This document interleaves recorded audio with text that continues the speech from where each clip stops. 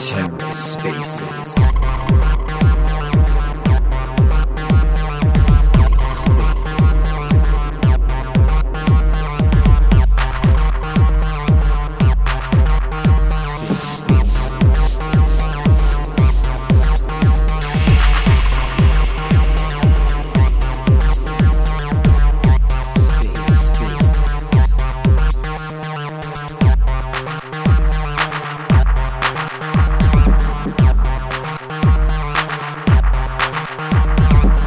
Hello and welcome to The Ether. Today is Friday, January 13th, 2023. Today on The Ether, the future of DeFi, hosted by GammaSwap. Let's take a listen. All right.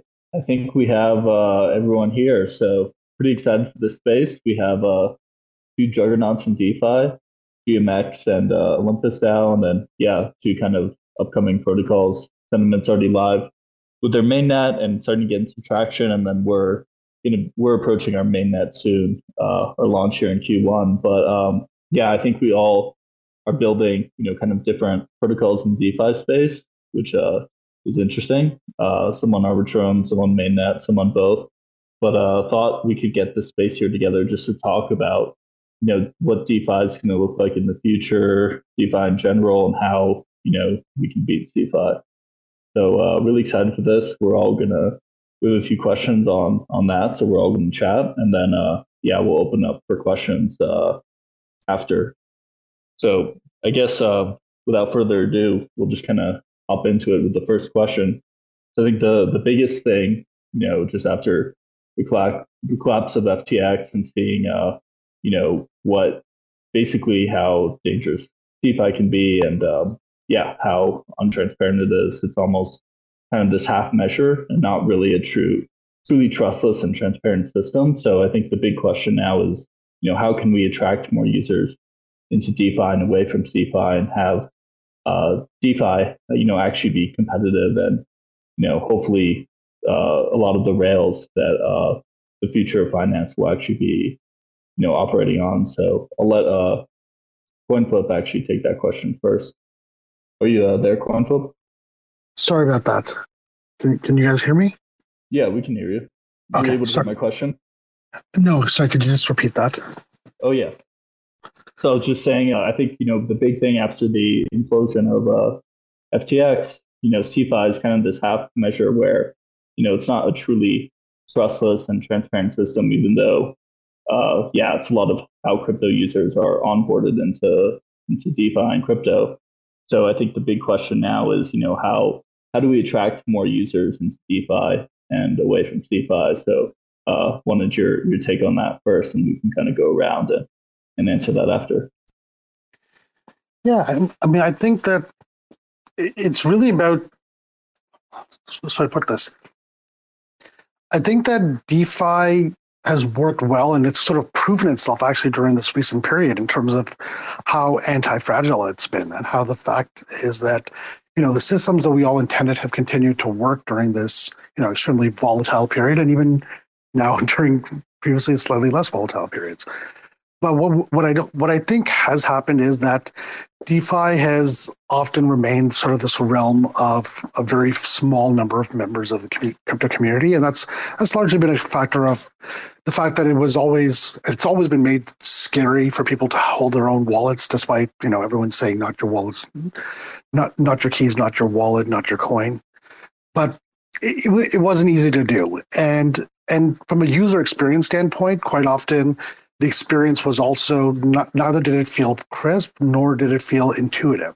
And I think so. A lot of what's going to continue to happen now is just improving, I think, usability and improving communication as to how DeFi works and how it is different. And luckily, the backdrop that we have behind us from the last few months has made people receptive to the fact that there is a different way to go about this, and it does make sense for you to start looking into it. 100%. Yeah, I think infrastructure is a big part of it as well. Like, I think about something like GMX and how if there were no rollups like on mainnet, it would be hard to operate it's like a strong type of like perpetual futures platform. So having these innovations and infrastructure that allow for lower latency, lower cost transactions are huge as well for that usability component. So next, Indigo, maybe if you want to touch on this a little bit on your opinion on how we can get more users into DeFi as well.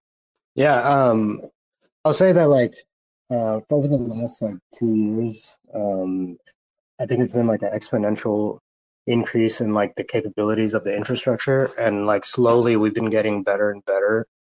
I look at like Wallet Connect, for example, something like nobody thinks about has improved significantly, and we've seen like better wallets, right?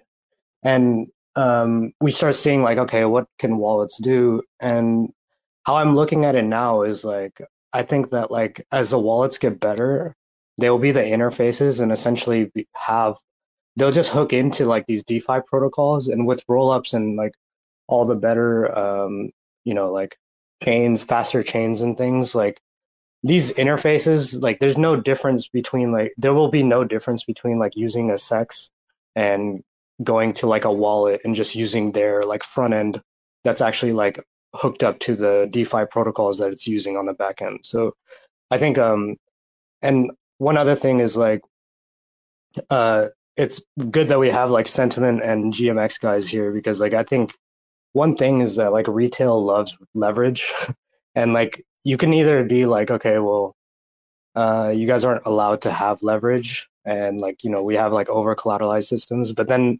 GMX and Sentiment came and like we give them leverage, but the settlement and like liquidations are much faster and better, and it's more real time, and like it's more of like almost like a harm reduction type view. And so you have like a combined of like better front ends, we have better infrastructure for allowing this kind of leverage, and like I see that like over time I really do think we're trending more and more to like a place where retail will be able to use this kind of stuff much easier.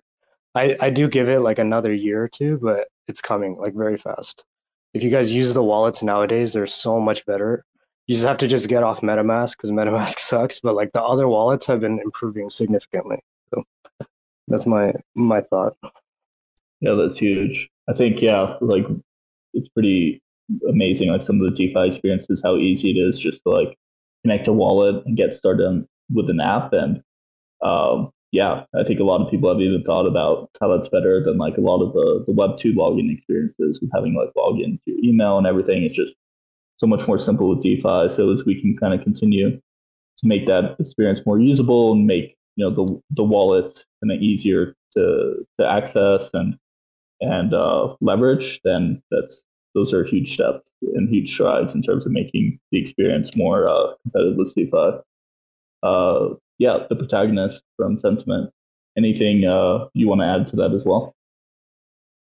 Yeah, I'd echo both what Indigo and CoinFlip has mentioned, but I would definitely want to like pin on the communication. I think is like particularly important. I think that over time the interface and the user experience will become enhanced, and I think it's already trending to be on par with what people experience from a centralized venue. But the communication of what DeFi actually is and how to get the most out of this is not super obvious for users.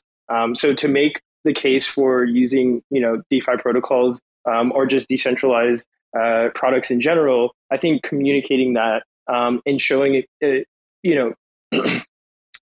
pointing out like what the benefit is to the end user, I think is super important. And I think a lot of teams could do a lot better, like ourselves included.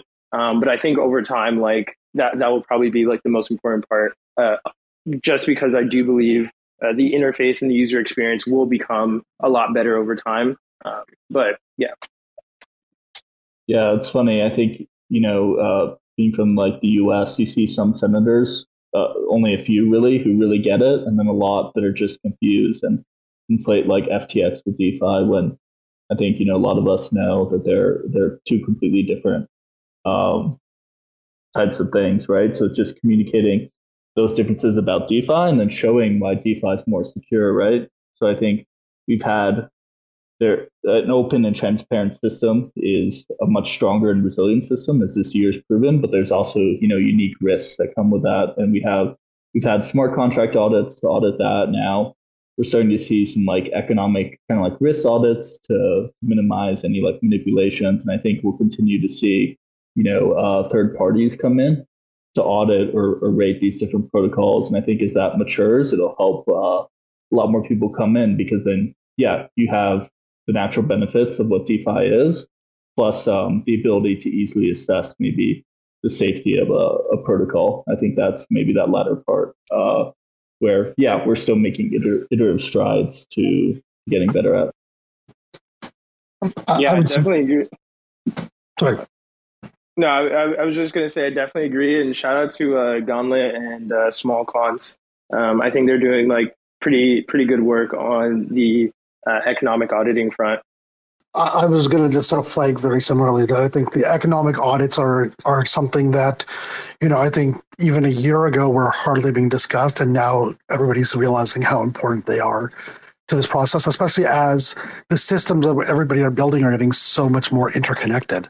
It was very easy for people to think about what they were doing within within just a sandbox, but once you start extending out, there can be some, real cascading is not the right term, but a ripple on effect that definitely needs to be looked at. Yeah, it's funny. I'll see friends create protocols or a pitch deck for something, and it's integrating with 5 different protocols and all these different chains, and it's all those I think as long as those protocols are secure, it can help. But the mechanics of that protocol can change things, and it can add more attack vectors as well. So I think that's something that adds some complexity and something we have to be careful of course. But it's also one of the great things about DeFi is how composable it is. So as long as we can do that in a safe way and audit the risks of that well, I think it's actually a benefit, and we'll see greater kind of advancements in liquidity as we've seen that a lot with GMX, all these GOP vaults being built, and then you can cater to different audiences as well with different risk profiles or different strategies that they're looking to implement. Before we move on to the next question, one of my co-founders, Daniel, joined. So Daniel, if you want to talk about that a little bit as well. I know we've kind of talked about this internally, so curious, excited for you to potentially share some of your thoughts on how we can get more users into DeFi. Sure. Yeah. So, I think the answer is pretty simple, and there's other people already touched on. To attract more users into DeFi is the same way that other industries attract more users into their space when they're innovating in a new industry. For example, just make the product cheaper and safer. So if DeFi is cheaper and safer than CeFi, so you can do the same things that you can do in CeFi, but it's cheaper and safer for retail, then I think it's a natural consequence that they're going to migrate to DeFi. So that's all I have to add. I think and I think that's happening as more people are building also. So that's why I'm bullish on DeFi. Bullish on DeFi as well. I think we're all bullish on DeFi. It's exciting times, and I really do think it's the future. I think we talked a little bit about the risks and maybe mitigating those risks to attract new users. So I think this kind of lends well to the next question. Could be a security risk, could be a go-to-market approach, product market fit. But just curious, what, as I guess founders or part of the core team of some pretty big DeFi protocols, I'm curious, what you guys think. What are some of the biggest mistakes you see other protocols making in the DeFi space? And I'll let CoinFlip start on this one again. I think it's not when I think about what keeps me up at night, it's actually more safety and security. And so I think you hope that other protocols are spending the adequate amount of time on making sure that what they're building is strong, is resilient. So that's something that I definitely I spend a lot of time thinking about. And then I think the other part, which is it's not really a risk, but I think, you feel really bad when you see a lot of protocols working very hard, but not spending time to really just try to understand how the protocol can be used. Sometimes things can be innovative, but if they don't have, if there's not a way for them to be used or for them to sort of get a fit in the market, they may be building blocks to something else, but they themselves may not succeed. So I feel bad when I see that happen with teams or protocols. Yeah, I think security is obviously the biggest thing, and if you get hacked or lose the trust of your users, it's really hard to come back from that. Also, the risk of losing people's funds. I think that's something that we need to do to bring more users in. But also, it's kind of a responsibility as protocol developers that hopefully we can reduce the risks for our users or make those risks be understood clearly. I think that's something that's attractive about DeFi, and then of course it comes with some of the risks that an open and trustless financial system has. So, being able to mitigate those risks while leaning into the benefits of DeFi. I'll let anyone else go on that next question. I guess I'll go. I think that one of the things that became apparent to us recently is a lot of because these systems are, for the most part, immutable, a lot of the parameters that we set are not dynamic, while I believe that they should be.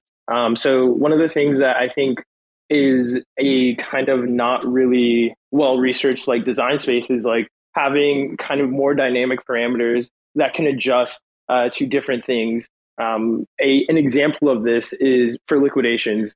The assumption for liquidations is that the price of which you're selling the asset is what you can actually get. But as we've seen, like for very large liquidations, this is not the case, right? It does not consider slippage and all of these. And we kind of, to prevent insolvency, we have these liquidation premiums that are, for the most part, static. And we try to kind of calculate for, we try to compensate for that slippage or that price impact. But I think having a more dynamic way of approaching this would be something that I think is interesting. One of the DeFi, one of the products or features DeFi Llama recently released was how much of an asset can you sell and what price you would get on every chain. And as you can see, like once you start selling, upwards of in the mid to high seven figures to eight figures of any asset, you start to see like a huge deprecation in execution. How this relates to basically all the protocols that we're building, both GMX, Sentiment, GammaSwap, and Olympus, we all have to think about solvency and think about protocol security from various aspects. And I think that is one of the things, being able to liquidate a position or get risk off from an asset is super important. But right now it's like still very primitive. And I think that's just like one example of like things that we can improve upon. So for new projects, a lot of them are kind of just like tweaking parameters, but they're not really addressing the real issue, which is like, these parameters need to be more robust. We need to have the ability to assume a lot more risk in the system if we want to kind of get to the stage of where centralized exchanges or centralized venues have the ability to, manage. So that's one thing that I think is like particularly interesting that for the most part is underrated or overlooked. I'll definitely echo that. I was going to say a very similar thing. I think liquidity is like such an underappreciated, underlooked at thing in DeFi, even though like if you've been paying attention, like so many problems stem from liquidity, like token inflation. A lot of these like, profitable trading strategies are from low liquidity, things like these, like liquidity and like sticky liquidity is like some of the only economic security that's actually available on chain. And And the only way you can actually like, okay, I'm kind of biased because I'm at Olympus, but like protocol owned liquidity is like such an important thing to have. And I think having like sticky liquidity, whether that's protocol owned or like some other mechanism, is like really, really important. Just for like the fluid flows of like the ecosystem itself. I think like it's still been underexplored, like how lending can work with that. Like right now, as Snark said, it's like it's kind of just like assumed that like these things will be liquid and like um, so yeah, it's just I think that's something that needs to be looked at. But the other thing I wanted to bring up, one of the other big mistakes is like, and this is like a more of a less technical thing, but it's like scaling up DAOs when DAOs like we had this problem, and I think like a lot of other people did, and like if you grow too fast, like it really really catches up, and it's really hard to manage. So like I would just advise like if I were to tell any newer projects or anything, like just like grow slowly as needed, and it's really a hard thing to deal with later. So. Yeah, no, I think that's something we felt a little bit as well. Like we haven't even launched on mainnet yet, and just we got a lot of traction on testnet, luckily, and it's hard to manage like a huge just like influx of people. Yeah, you get caught up in it, and it's like yeah, can't drink your own Kool-Aid. Like you have to like keep a cool head. Do not scale too fast. I think there's another thing where it's like our point of reference is like startups a lot of the time. And startups as like physical businesses in the real world like are very, very different from these kinds of DAOs that manage a protocol. It's like these kinds of techniques that they use, like blitz scaling and things. It's like it doesn't even apply here. It's completely different. So we're just still creating this playbook, and like people are still learning. agreed. Yeah, I think that's something I used to think about a lot. It's like, okay, like we gotta use like lean startup principles, or coming just from like the Silicon Valley background, thinking a lot like that. And I think some things carry over, like I think measuring product fit, but like I think crypto, one thing that's even more extreme is everything happens faster. You know what I mean? Like you get traction potentially faster. The space moves after is faster. The space is 24 hours, 7 days a week. Unlike I guess this TradeFi equivalent. So it's really just a whole unique industry, and some things apply, but a lot of things are just completely different. Yep. And somebody can literally copy your entire business and be up in a couple of days, if not hours, in theory.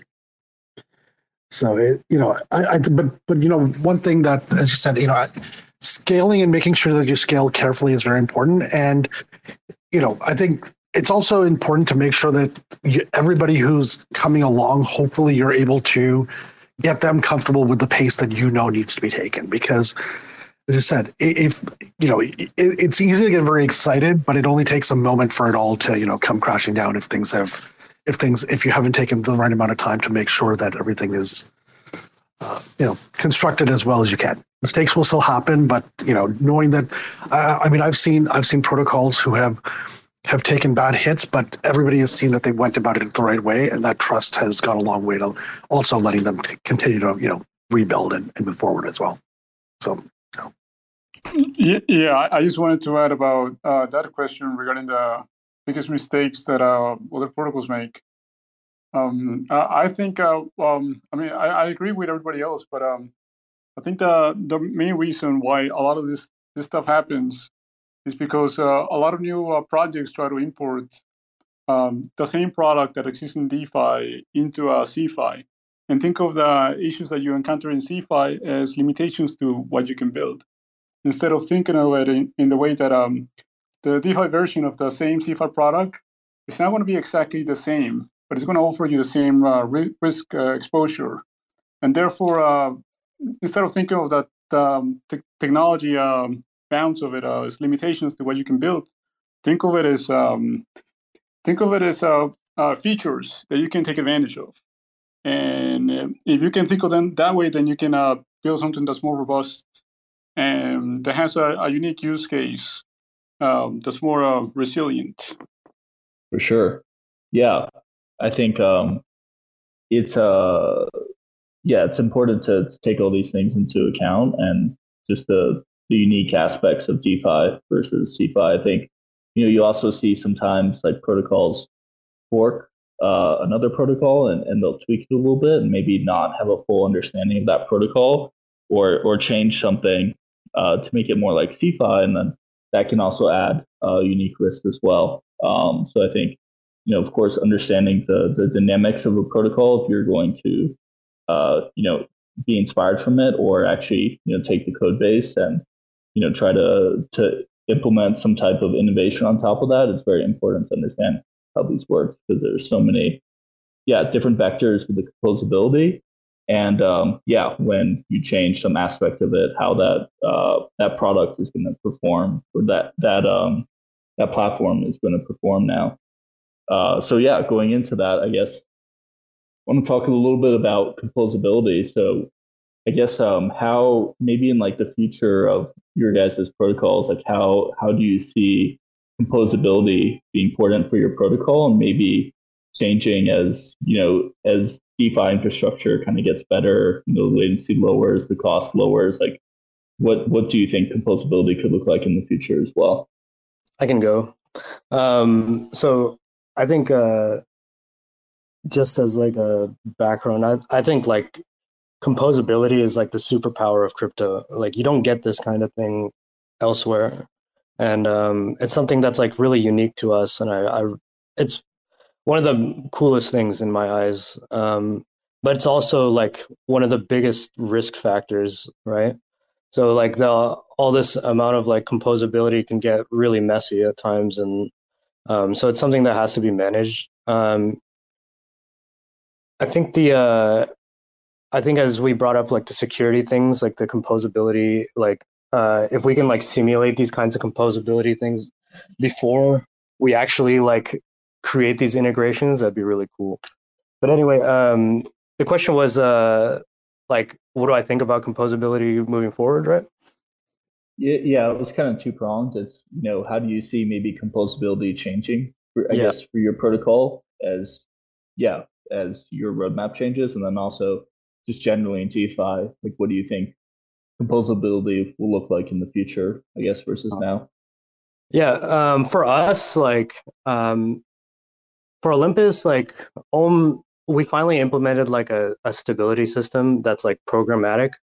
And it's worked like pretty damn well. So now, like, yeah, it is actually a game of like integrating and being composable with the rest of DeFi, and trying to create like an alternative to like dollar DeFi. I think it's really important, and we're slowly getting there, and we'll hopefully be on like more protocols soon. I can't say anything yet. And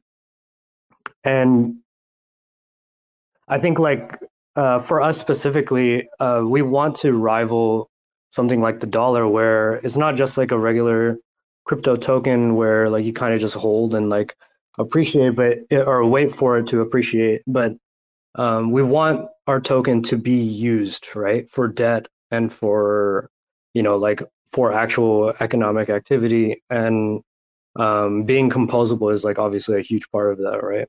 So like yeah, we'll be integrating soon into other protocols. And then as far as future, I think as I said earlier, like I think I spoke with Block Science, who, if you guys don't know, is like the developers of CAD, which is a systems dynamics modeling software, and they're like pretty big on, they make like digital twins for many protocols, right? Like they did for Reflexer, and they're doing one for us as well. And I think like those kinds of tools are really important, because those let you actually like simulate those composable, like, simulate economic scenarios before like you actually integrate them on a code level. So I think those kinds of things, like, and there's been a lot more of these kinds of organizations popping up that actually do this kind of simulation, because there's such a huge need for it. So yeah, composability in the future, my thinking is that like we'll just have better tools to be able to simulate and get insights as to what kinds of effects these integrations have before we actually do it, versus now where we kind of just think it's cool and then hope for the best. For sure. I think the interesting thing about stables as well, or I guess semi-stables, those type of protocols, and even maybe kind of like soft pegs, like some of these liquid staking derivative tokens, is that you see like a lot of TVL come to them. I think MakerDAO still has the highest TVL. Curve, which is mostly stables. I know they're kind of expanding into more volatile tokens, but probably the most TVL on stables is one of the higher ones as well. And I think you kind of see the equivalent in TradeFi, like the lower risk types of products generally have higher liquidity, and as you kind of go down the risk of the long tail risk, you have lower liquidity, but then the protocols that build those type of products can earn a lot of fees. So I think that's one thing that's really cool about stable tokens, and then giving people the option of having maybe their money denominated in something that isn't USD could potentially protect them from inflation as well. So we'll open it up to anyone else who is wanting to answer that question. Yeah, I think that over time, like I guess like I could take it in two parts. Like one, I think composability will be a design decision initially rather than an afterthought. I think more protocols will see the value of having a modular and composable design from the beginning before they even build something. And I would say that most of the DeFi protocols that I have either spoken with, GammaSwap included, they're already designing with like composability in mind. Whereas like I don't think that was the kind of intent with the earlier DeFi protocols. And I think that so I do think that that will be a benefit, and I think composability would be a lot safer in the future. In terms of like liquidity, I think that there will be certainly like aggregation points within DeFi where liquidity seems to reserve. And I think that other protocols will just make it their duty to kind of have the ability to access liquidity from these aggregation points whenever it's necessary. And then like it'll kind of just go back to the reserves whenever it's like not being utilized. So I think as the market becomes more efficient, there might become this kind of market structure such that liquidity rests in a few places in normal kind of market conditions, and then over time, like different protocols kind of can get access to that liquidity, do whatever they need to do with it, and then it will kind of like go back to its reserve. Because like right now, if you think about it, most of the capital in a lot of these protocols, Aave, Uniswap, is not really being utilized. And I think that this is like an inherent inefficiency that I don't think will exist over time. And I think that over time, like it may even be like Uniswap or Aave where the capital resides, and they kind of allow other protocols to get access to it. But I think in the future, it will be more intentional and more obvious that this is actually the case rather than just a kind of like second order effect. Well, so I think that where that starts to go in is that well, step one, composability definitely. I think that the point that was made, which is that if you're designing a protocol today and you're not keeping composability in mind, I'm not sure what you're doing, because the reality is that there is just the effect of being able to have other people build over top of you, or you being able to build over top of their liquidity, either which way, is something that can easily amplify. And effectively, without saying it's the traditional financial system, it sort of reflects the fact that different pieces of the puzzle will be best in class for what they do, and it's possible for every piece to sort of share a piece of the value chain that's needed, and I don't think you're going to see protocols try to do everything themselves, because you'd be hard pressed today to believe that somebody can address all of that. But I think the interesting thing that will happen as we go in this further direction, you kind of end up with, well, it's permissioned composable, because as you start to talk about having other protocols plug into liquidity, how that happens, if there's one thing when things are happening effectively, atomically, but at a point where they're losing custody of the funds to a certain extent, I think that starts to become a very interesting space, and that's where effectively you end up with I guess you could say a prime brokerage of a sort. But I think we're some ways away, and again we kind of, it would be great to see. And there are protocols. I know people thinking in that space, which is super valuable, including here on this call. Great, yeah. Daniel, is there anything you want to add on that, on the composability? Oh yeah. So I think composability is a given since DeFi everything's. CeFi everything's already composable. Or if it's not composable, they're always trying to make it composable, and it's much easier to make that stuff composable. Because you don't need to rely on an existing infrastructure that's already there. You can always customize everything.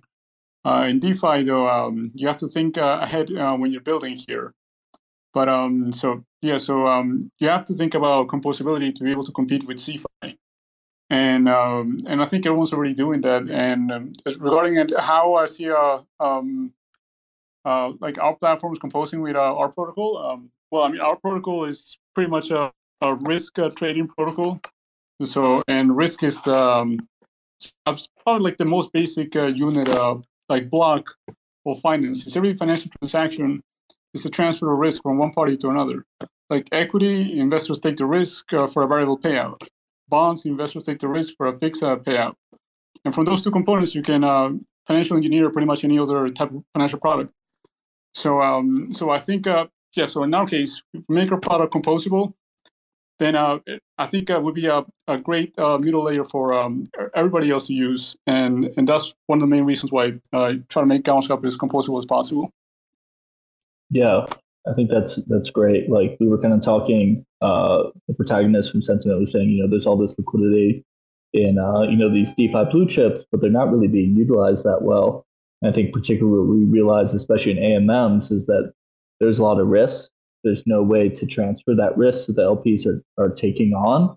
And because of that, you see a lot of mispricing. So I think, we're one way to transfer risk in AMMs. Other protocols can come and build, interesting derivations or just compose with us to build new ways to transfer that risk. And I think you're going to see more protocols doing that as well. And that will help the base layer protocols as well, like those blue chips, because now their systems are being more efficiently priced, and it may even drive more liquidity to them. But I'm gonna ask my last question here before enabling people to come on and ask us whatever questions they like about DeFi or our protocols. But this is kind of a really open-ended one. But I'm interested to hear people's answers. So yeah, I'm curious, like, what's your ideal end state for crypto? I think, we'd all like it to see it kind of, surpass CeFi, but I think, there's different ideas of what that could mean and what that's actually going to look like. So yeah, curious to hear everyone's thoughts here. I think I'm definitely of the belief that like it's a really good outcome if DeFi actually becomes the experimental the way to conduct financial experiments before pushing them into prod. And what I mean by that is I guess an example of this is like DeepMind trained AlphaGo on a game of Go before like trying to train it on the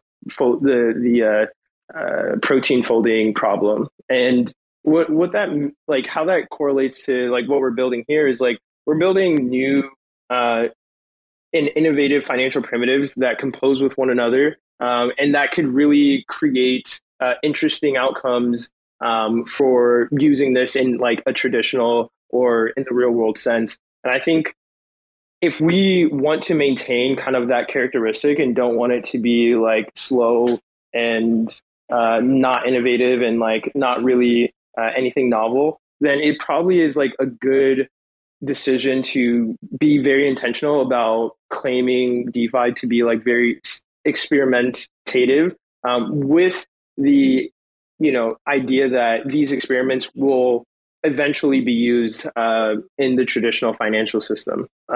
So like I'd be very glad if DeFi actually, or crypto in general, became recognized as kind of like a more a field of study, or like a more academic, or just a place where financial experiments can be conducted, and you can get a lot of information, a lot of data before actually producing these systems in the real world.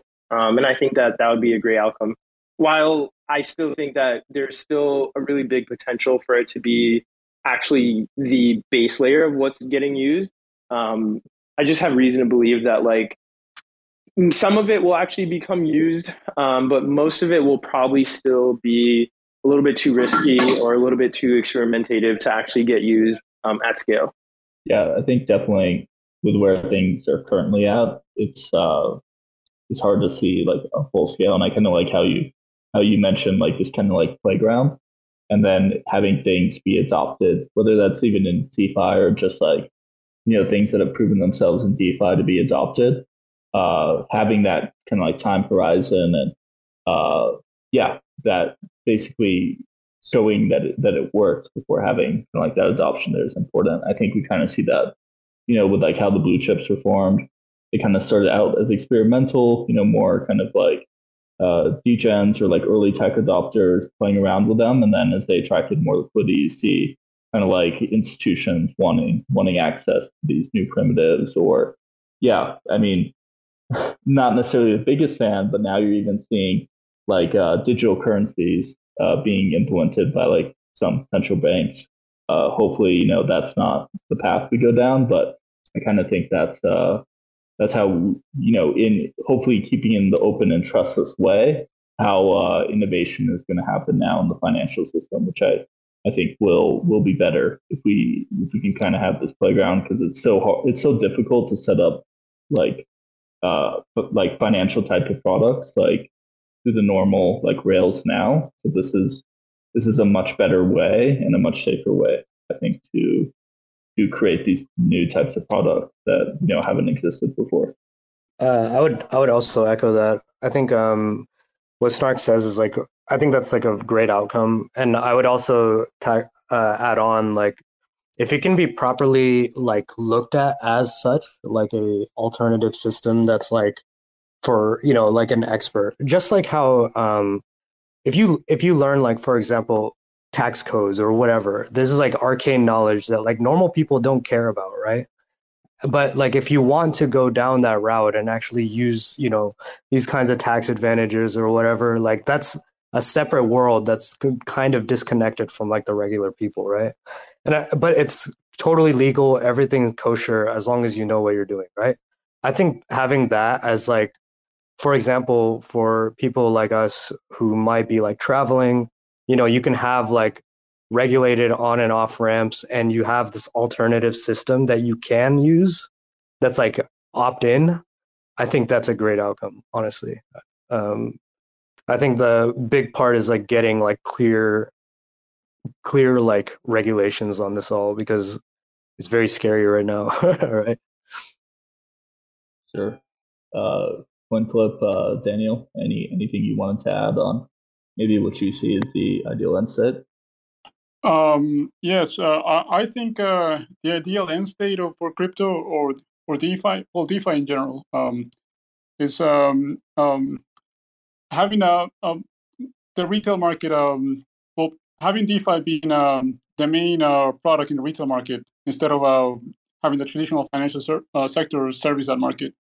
I think the traditional financial sector, that's great when you're talking about institutions, but for retail, I think DeFi would be better, since there's a better they have a better way of bargaining for well, in that type of marketplace, since there's not just one entity that's controlling everything, but it's rather it's almost peer to peer, so you don't have to rely on a central party. So because and the reason is because, well, the financial industry is actually a resource allocation middle layer for society. And resource allocation is a political decision. So letting the public have more control over how the resources are allocated is increasing self-sovereignty and accountability. So overall, I mean, that's a net positive for society as a whole. So that's why I think it would be better if DeFi becomes the main financial middle layer for the retail market. Yeah. So, yeah, I mean, I think the way that I think about the end state for crypto more generally, I mean, really, it's that point where it's an infrastructure layer and you know who talk about it. Today you don't say, oh, well, I needed to do online banking using the internet. I needed to shop on Amazon using the internet. I mean, quote unquote, the internet, the rails, they're just a given part of our life, and they function well behind. But I think to the point, but it's been reinvented in a way that is transparent and it is clear, what your data is, how it flows, and who and how you control your assets. If I take that and extend that to DeFi, I mean, my real hope is that a lot of the things that, for example, in the last few months that we've shown DeFi, that there's the ability to have immense transparency within the financial system and how that can extend beyond. And that doesn't mean that everything will be DeFi, but I hope that a lot of the principles of transparency can be ported over. I don't see a reason why the liquidity position and the fundamentals of a regulated bank should be as transparent as a DeFi protocol. I understand there's a lot more data. I understand there'll be a lot more inputs, but there's no reason that information can't and won't over time be more readily available, so that be it, even if there are regulators in the state, they have access to that information. And I think hopefully we can start to, lead the way. So to that extent, I think a lot of it is, what we're doing in DeFi, but it's hopefully the principles also carry forward. Yeah, something Daniel brought up to me and I thought was really interesting, but, the internet basically decentralized information sharing. Like before, you had a few media companies kind of controlling the narrative, and it was all kind of dominated by these institutions where we would gather our information. And so, the people had a lot less control and a lot less access to credibly neutral information. I mean, now with some of these algorithms and like fake news, there's new risks. But essentially with the internet, anyone can communicate with anyone. It's really easy to access information and educate yourself, and it's really enable people to get access to information, to democratize that. And I think even with the internet, we've had a similar problem with the financial systems. Like there's it's been kind of opaque. It's hard to create innovation, to create new products, and that stifles, I think, the economic freedom of people. And now we have crypto that's kind of innovating on that. And I think like in the early days of the internet, it was not necessarily used by everyone, but I think as we kind of get the kinks out and make the infrastructure more easier to use and make it safer, that will happen. And I think there will be kind of like this part of crypto that's, kind of like opt-in, that's more like a playground. And then there are going to be parts of crypto where it's totally blurred. Like someone could come in, through a centralized exchange or centralized venue, and they're interacting with crypto and they don't even know it. Or maybe they're making some type of transaction and they don't even know it. Or it's just part of how everyone does their everyday activities. So I think that's really what the future is going to look like. And I think is my ideal end state, because you want to keep that freedom of innovators to be able to develop and not necessarily have to go through a ton of crazy regulations to be able to innovate, because that stifles innovation. But we also want something that's safe and easy for the general populace to use, and enable their lives and help them have easier access to their financials and the safer financial system. So I think both are important. That being said, going to open up the floor now to anyone who has questions. We'll probably do that for the next 10 to 20 minutes here, depending on the number of questions, and then we can kind of hop off. The space will be recorded, so anyone can reference it later. But opening up the floor for questions now. Looks like we have one request from Eric. I'm going to add you to the speaker now. Hey, Eric. Can't really hear you that well. You sound kind of muffled. Is this better? Yeah, it's a lot Awesome. better. Sorry, AirPods are terrible. Question to, I guess it's relevant, I think, for all of you. Um, I was curious if Vitalik did a really interesting, I think, tour in where he went down to Argentina. I think it was for EF reasons, but he made a super interesting observation of like how is crypto experienced kind of outside of kind of the US and the EU. And the thing he found was, hey, no one's going on chain actually. Everyone's literally using Binance. Um, so question for all of you is like when you talk to or like interact with users in very different parts of the world, how did they see DeFi? Like, because I think like someone in Williamsburg, right? Like the DeFi degen from Consensus, like this person is going to view DeFi very, very differently, right? From someone, I don't know, in Buenos Aires or in Africa. Like, I'm just curious what you guys hear from your users and like how these different types of users behave and like what do they want from DeFi?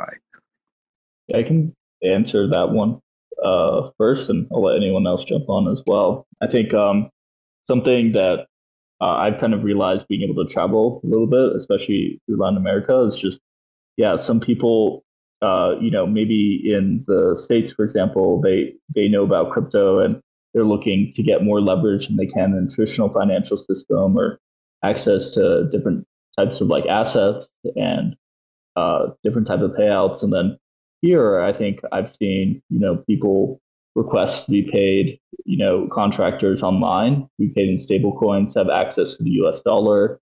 And yeah, I've kind of explained to them like, yeah, if you're, for example, your currency is denominated in pesos and you don't have no control over like what the government's doing. If you go on a centralized exchange and get access to a stable coin or you're doing any type of like contracting work and getting paid in that stable coin, that's a way to get access to US dollars like more easily or any other currency, a different type of currency. So I think in some ways it's a way if you're in a country where maybe the government isn't making the best, like central banking decisions or decisions on the supply of your currency. Now you have a much easier on ramp to other currencies.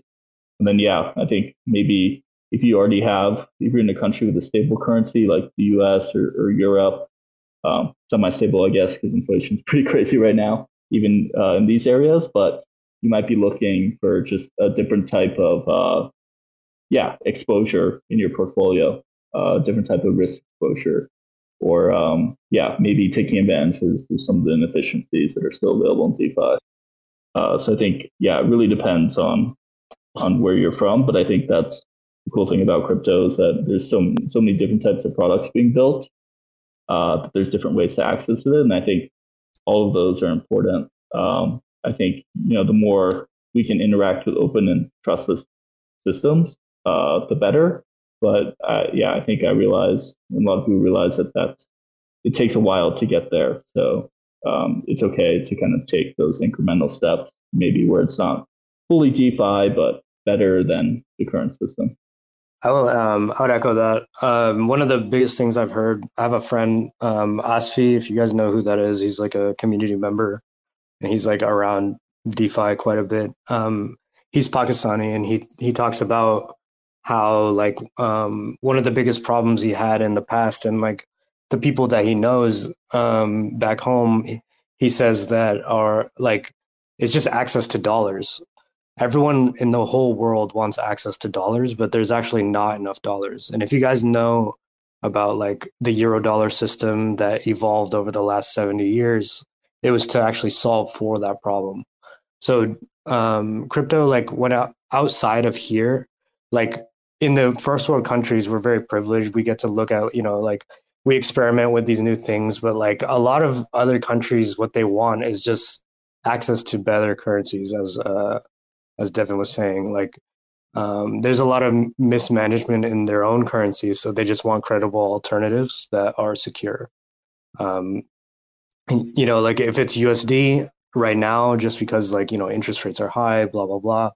And it happens to be the safest and most liquid. But I think like the true thing is the real underlying thing is like people just want the option to not be stuck with what they're born with, right? Yeah, so I'll just echo what Indigo said. But I mean, you have to take into account that the United States is only 5% of about 5% of global population, but it makes up about 25% of global GDP also. And about a decade ago, its equity markets made up about 40% of all equity trading in the world. I'm not sure if it was equity trading or equity market capitalization. So, and credit derivative is even way bigger than equity. So you can imagine what those differences must be like relative to other countries. Like other countries don't even have a derivatives market. So, and especially if they're developing countries. So it's probably yeah. So that use case of a lot of the products that people are building on DeFi is probably more applicable to the developed world than it is to the developing world. But that doesn't mean that I mean it's not going to catch up because it's a globally accessible product.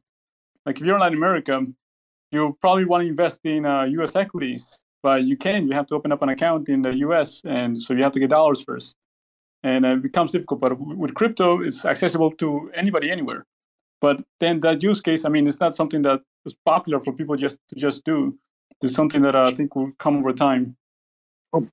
So, one of the things I was going to say is that, I think that obviously, one is the focus on the actual currencies. I think the other is having control over your assets. And quite often, if you think about it in a very simple way, in the West, owning shares is actually a very clean way to own an asset. It's managed. You can enter it. You can exit it. It is in an interesting way, not just a store of value, but in something that has productive purpose in society. And quite often, I think, especially as you go through the developing world, as everybody said, you may be limited to what opportunities are immediately available to you, and then you do have capital restrictions and the like that restrict U.S. equities and other areas for capital to you.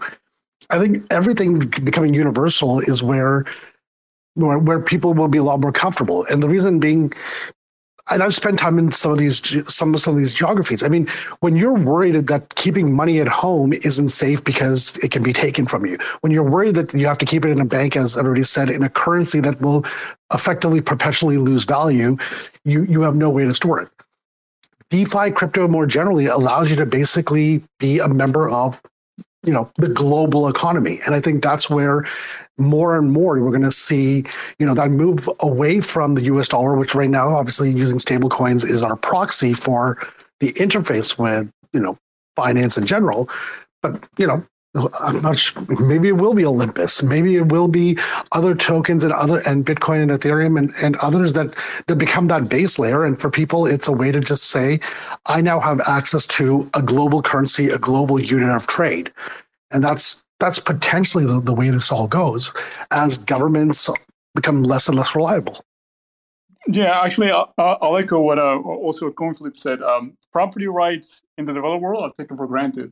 They're not as strong in the developing world. Like people have houses in some places in Latin America, and they don't even have a title to the house. And the only proof of ownership is just kind of like tradition that, their parents live there and their grandparents also live there. So, and everybody in the town knows that that's their house. But they don't even have a title, so they can't even get credit. And the bank won't even give them credit because, they don't have a title. And that's a big problem there. But I mean, the thing with crypto is that, you actually do have ownership of the asset. Since you have the private keys to it, you actually own it. There's no other way that it can be. You have proof there. Yeah, or you may have property rights in some of these countries, but the right, like the property rights vary depending on the country. I know, or I've heard stories of what's happening in Venezuela right now. Like you could have a title for property, and the government will revoke that because either the rights are different or that government is choosing not to abide by those rights. And so I think if you're in a developed country, maybe you're lucky to expect that as a norm. And you're looking what you like in crypto is something different. But I think developing countries have a lot to benefit with DeFi. But the adoption curve is going to look completely different than maybe what it's going to look like in a developed country. That's awesome. I was hoping you guys would say that, and it's good to remind everyone why we're here. All right, I'm going to shut up and hop off. See you guys. Yeah, thanks, Eric. If anyone else would like to speak, please request to speak. I don't see anyone right now, but would love to have some others on. Let me give it a minute or so more. Oh, we got one person requesting to speak. Adding you now, Julian. Hey, Julian. Not sure how to pronounce your username there, but happy to have you. Hey guys, thanks for having me up. I guess I just want to gauge what everyone's thoughts are on kind of getting volume on exchanges, on like DeFi, and like getting market makers as well onto DeFi, because usually make that experience of like low spreads just better for the overall users, and like what the approach has been with that. Can you repeat that question? Yeah, sorry. I guess the question is just like what your approach has been with like getting market makers and other players that like provide like price stability and like better spreads across centralized exchanges onto like decentralized options, and how you're kind of going about that. Yeah, I can just quickly talk about some of my experience talking to market makers. So yeah, we're launching soon. We're gonna have a governance token, and so a lot of people recommended that we talk to some market makers. But yeah, at least maybe not some of the quant funds, but some of the market makers we've spoken to mostly market make on centralized exchanges instead of DeFi. Because I guess maybe it's something that they feel like they can control more, or is more more comparable to how you market make in traditional finance, like with an order book. So I think there's definitely a lot less market making going on chain by like traditional market makers. I think we're starting to see some more DeFi native market makers and quants come on. And I think there's also been pressure for developers in DeFi to build things that are closer to CeFi, so that market makers can trade on them more.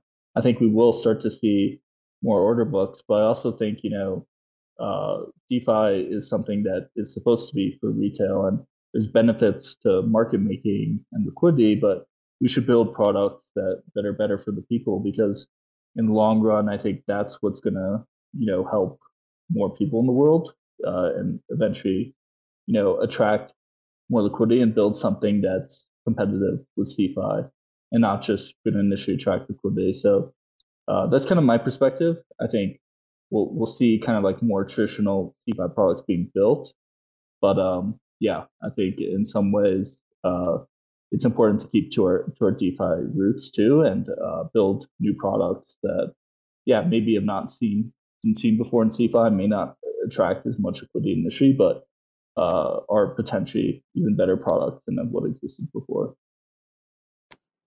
Yeah. So I think if you have an issue with the spreads and liquidity, is most likely a protocol problem, not that you need more market makers.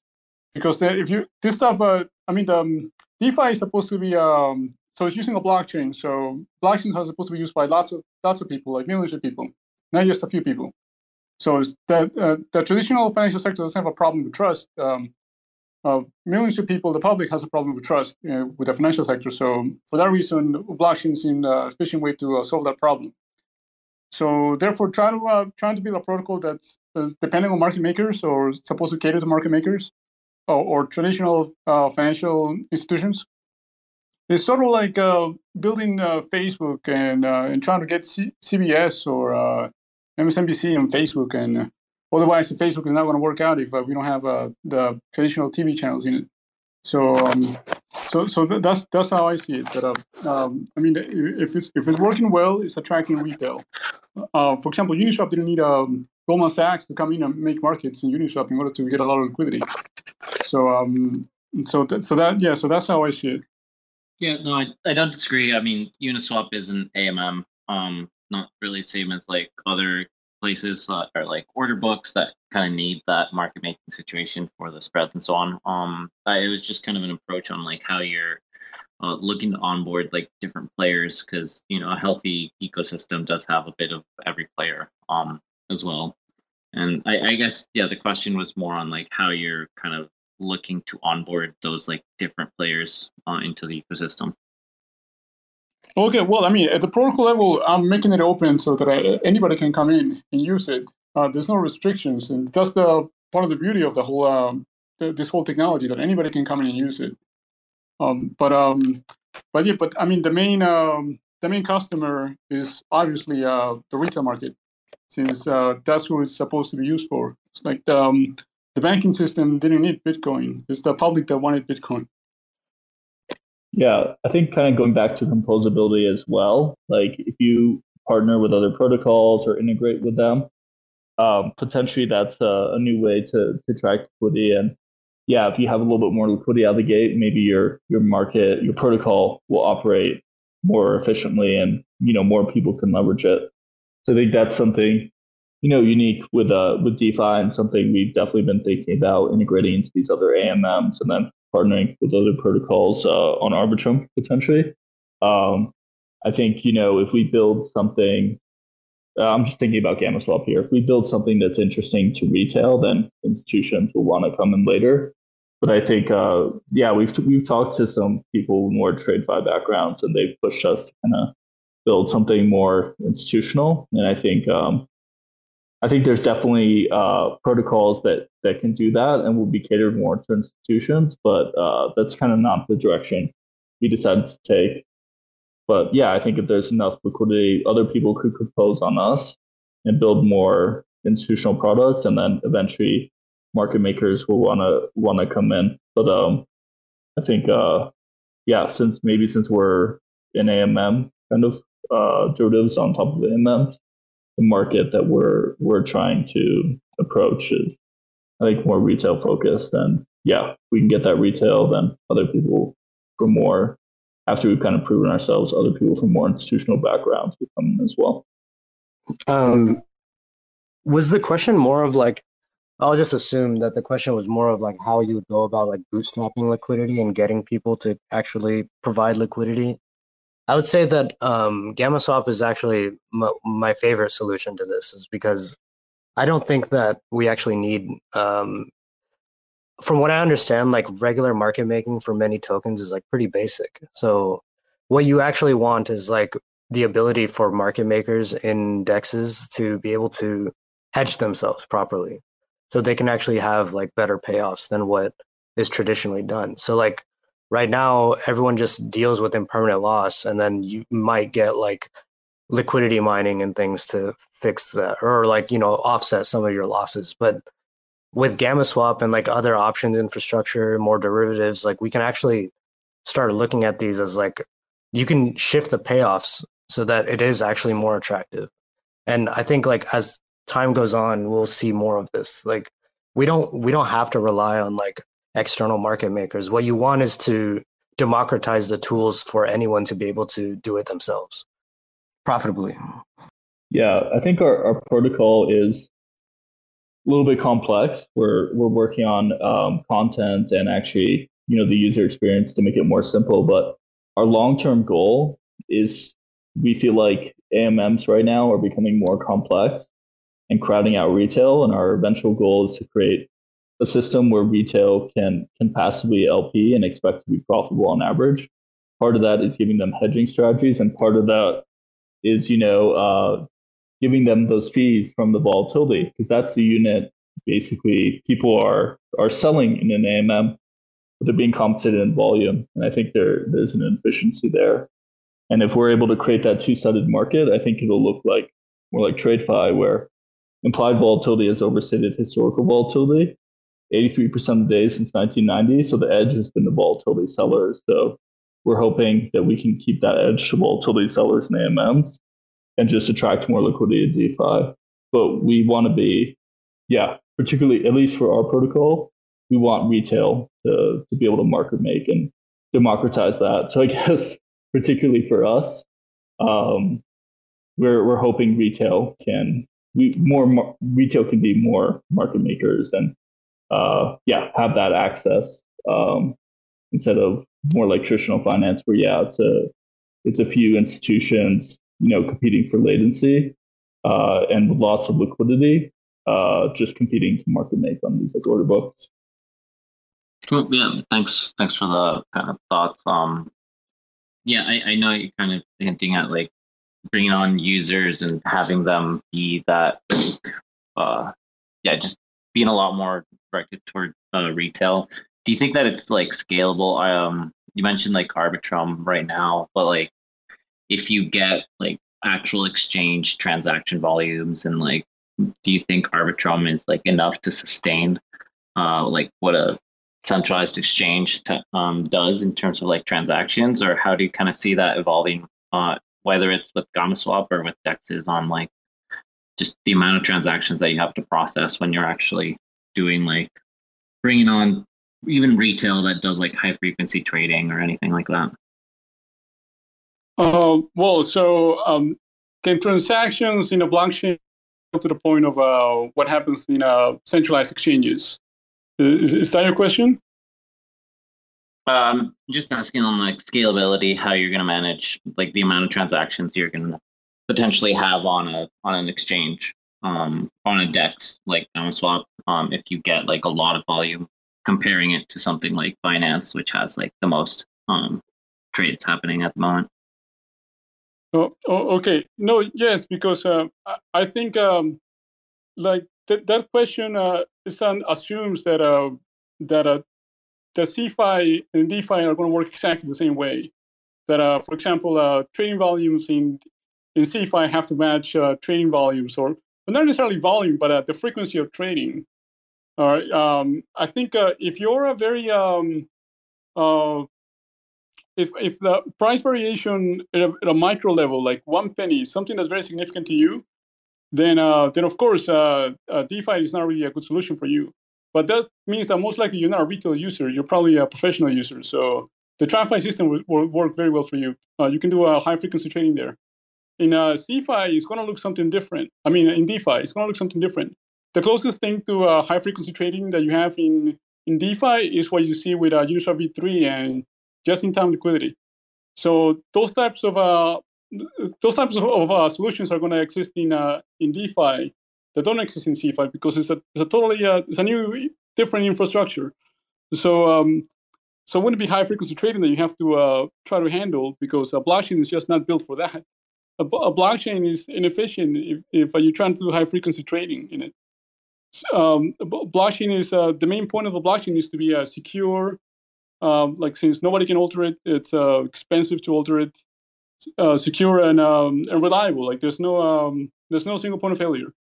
So in those regards, DeFi can always work better than CeFi for those reasons because it's distributed and it's more secure, it's more reliable. I mean, I think that technology eventually is going to scale, so to be able to handle more transactions per second, there's probably going to be more layer 2 networks. So, but in terms of actually fitting the same use case as TradFi fits for high frequency trading or that type of trading, I don't think DeFi is fit for that, since that's more of an institutional problem than a retail problem. Yeah, sorry, maybe I wasn't clear. I was just using high frequency trading as an example of something that can be done, but just when you're growing to the size where you have millions of users and millions of users are trying to put on a trade, is that really sustainable on something like Arbitrum, or how are you guys kind of looking to solve that situation if you have millions of trades happening on your platform in DEX format? You don't need to explain like blockchain to me. I've been in the space for like 7 years. All right. No, well, I mean, this is actually an infrastructure problem. It's not so much as a DeFi problem. It is an infrastructure problem. So you're talking about network scalability. We already had something like that happen in 2021, and fees went up substantially. So I think with fees that high, there's always an incentive for people to provide other layers to expand support for more transactions in the network. Okay, I'm asking because I'm working with like different dexes as well, and like a solution they've gone to is whether it's a subnet on Avalanche or doing their own chain on Tendermint SDK or having like their own supernet on Polygon. Like there's different ways that dexes are approaching kind of the scalability side, and when you're starting to manage a bunch of transactions. And I was just asking if you guys were kind of pondering that, like the decision to be on Arbitrum or how you're kind of looking to scale if it comes to the point where you have to scale out of Arbitrum, how you kind of look to move forward on that. Okay, yeah, I mean, we're still like a pre-launch product, so that's a problem that we would love to have, but we don't have it yet. But I mean, definitely, if it is an issue like that and it's an infrastructure problem and no one's solving it, then well, yeah, I mean, the most obvious solutions right now are just to scale into a different network. But I mean, we're a pre-launch product. We haven't really spent enough time thinking about that yet. Okay, Cool. Thanks. Yeah, it was just trying to learn a little bit more on how you're kind of looking to solve the future of how you're setting up the protocol for the best success.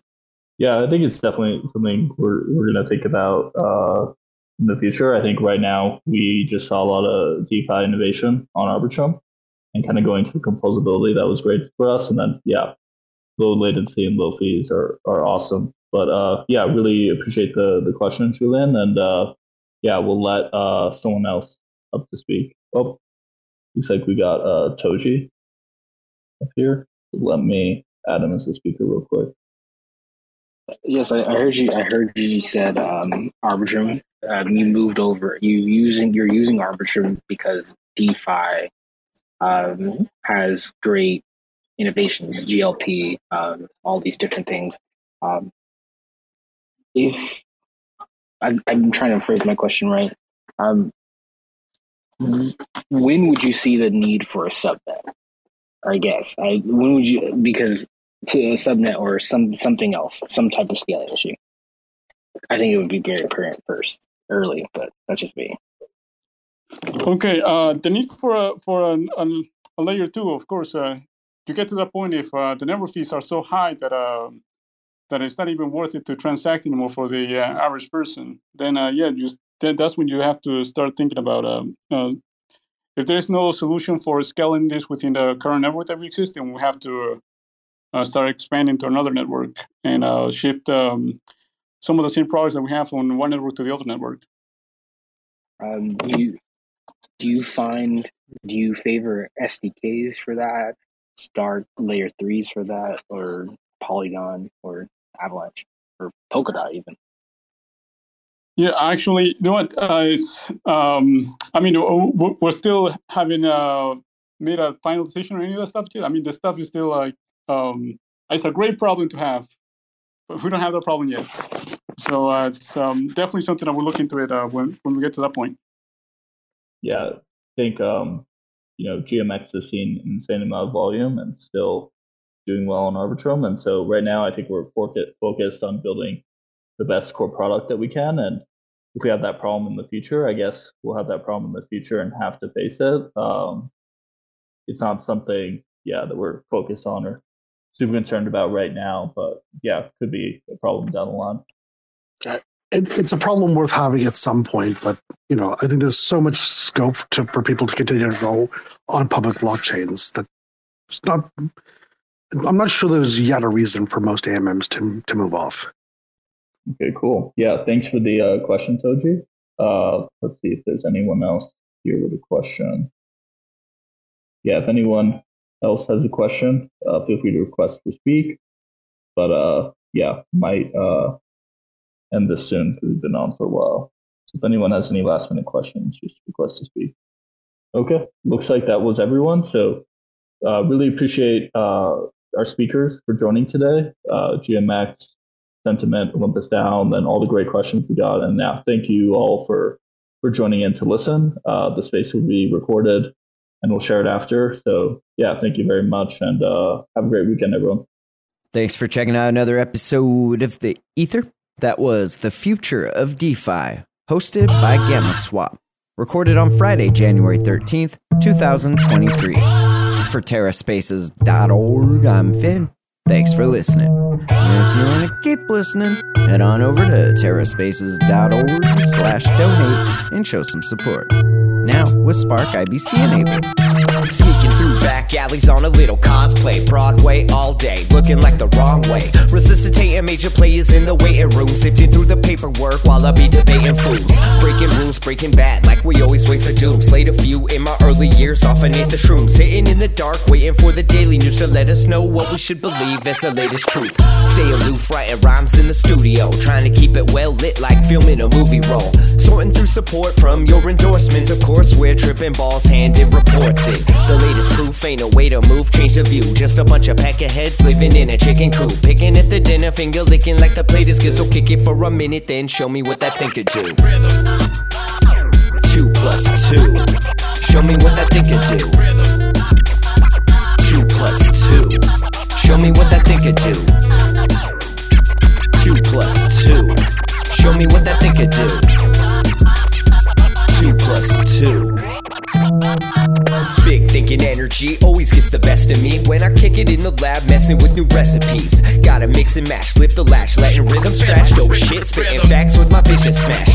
Big drip aristocrats, dishing out a list of trash. Missing wisdom, this fish is too big to catch. Better let the missus know where you hid the stash. Watch your next step, bro, before you hit the traps. Walking on eggshells, tripping over landmines. And I'm about done dealing with these damn lies. Man, I'm looking at this planet like a franchise. Chastised into digging holes in the back nine. The latest proof ain't a way to move, change the view. Just a bunch of peckerheads living in a chicken coop. Picking at the dinner, finger licking like the plate is good. So kick it for a minute, then show me what that thing could do.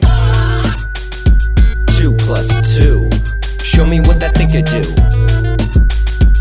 2 + 2. Show me what that thing could do. 2 + 2. Show me what that thing could do. 2 + 2.